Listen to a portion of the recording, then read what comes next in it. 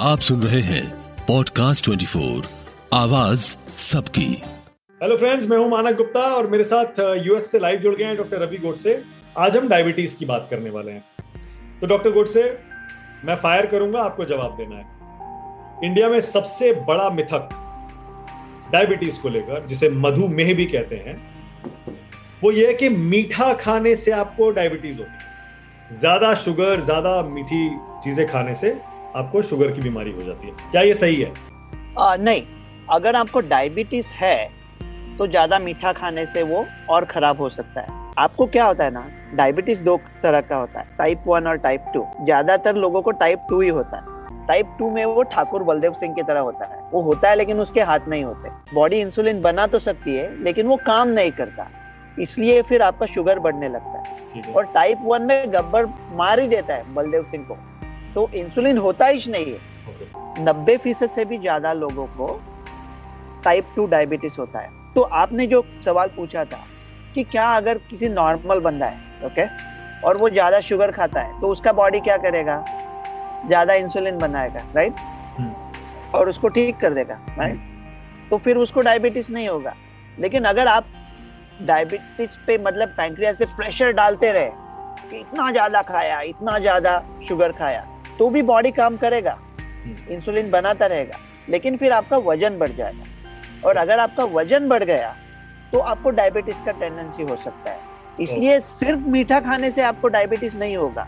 Diabetes को आपको होगा अगर आपको होना है, मीठा खाने से वो और खराब हो सकता है। हाँ, तो उसी से जुड़ा हुआ दूसरा मिथक जहां आपने छोड़ा ना, वहीं पे शुरू होता है। और दूसरा मिथक ये होता है कि जिसको डायबिटीज हो गया उसको मीठा बिल्कुल नहीं खाना है, बिल्कुल बंद कर देना चाहिए, वरना बॉडी को बहुत हार्म करेगा। ये बहुत गलत बात है। शुगर तो थोड़ा खाना इंपॉर्टेंट है, मतलब ज्यादा शुगर ना हो, लेकिन शुगर तो खाना पड़ेगा। पूरा शुगर बंद करके कैसा चलेगा? कुछ कुछ बॉडी के पार्ट्स के तो शुगर के ऊपर ही चलते हैं, ठीक रहे, लेकिन ऐसा जीने में कुछ मजा भी होना चाहिए ना। ओके, मतलब शुगर लेवल कंट्रोल में रखना है और उसके साथ आप खा सकते हैं शुगर थोड़ा थोड़ा जब आपका मन करे। नहीं, मतलब खाना जरूरी है।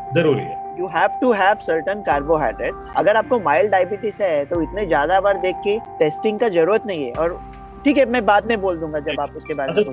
तीसरा एक इसका मिथ बड़ा ये है कि आपका जो ब्लड शुगर लेवल है उसको लेके बड़े मिथ्स हैं। कोई कहता है कि सुबह उठ के जो टेस्ट होता है उसमें आपका कंट्रोल में होना चाहिए। कोई बोलता है खाना खाने के बाद जो टेस्ट होता है वो वाला कंट्रोल में होना चाहिए लेवल।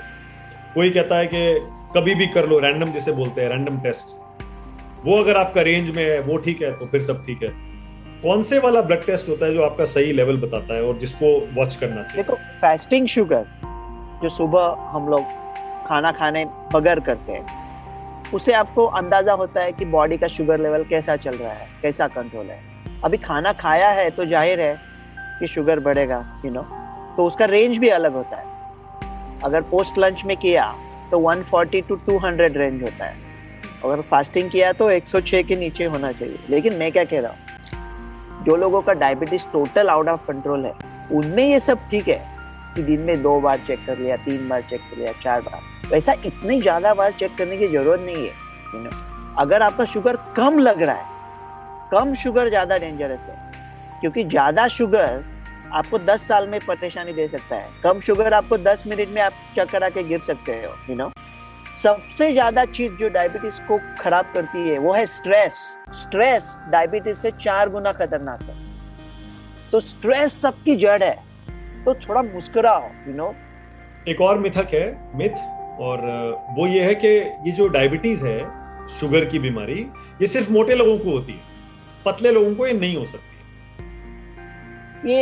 ये जो टाइप 1 डायबिटीज है, जिसके बारे में हमने कहा बात नहीं करेंगे, वो ज्यादातर बहुत जवान लोगों में होता है या बच्चों में होता है, और वो एकदम पतले होते हैं क्योंकि उनका इम्यून से उनका पैंक्रियाज का डिस्ट्रक्शन होता है, इसलिए वो बहुत पतले होते हैं। जो मोटे लोग होते हैं उनको ज्यादातर टाइप 2 डायबिटीज हो सकता है।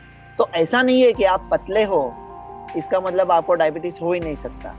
कोई भी आदमी जिसकी उम्र 35 के ऊपर हो और जिसका BMI, बॉडी मास इंडेक्स, 25 के ऊपर हो, उम्र 35 के ऊपर और BMI 25 के ऊपर, ऐसा कोई भी आदमी है तो पहले वो ये कोशिश करे कि BMI 25 के नीचे आए और BMI 25 के ऊपर है तो अपने डॉक्टर के साथ बात करके सोच ले कि कभी शुगर का टेस्ट या हीमोग्लोबिन A1C टेस्ट करके देख ले कि क्या डायबिटीज का टेंडेंसी है क्या है। लेकिन टेंशन मत ले उसका कि अभी डायबिटीज का टेस्ट कर, वो टेंशन के वजह से भी शुगर बढ़ता है। Okay, great, thank you so much.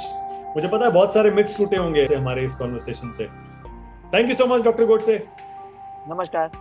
सुनते रहिए पॉडकास्ट 24 को, आवाज सबकी।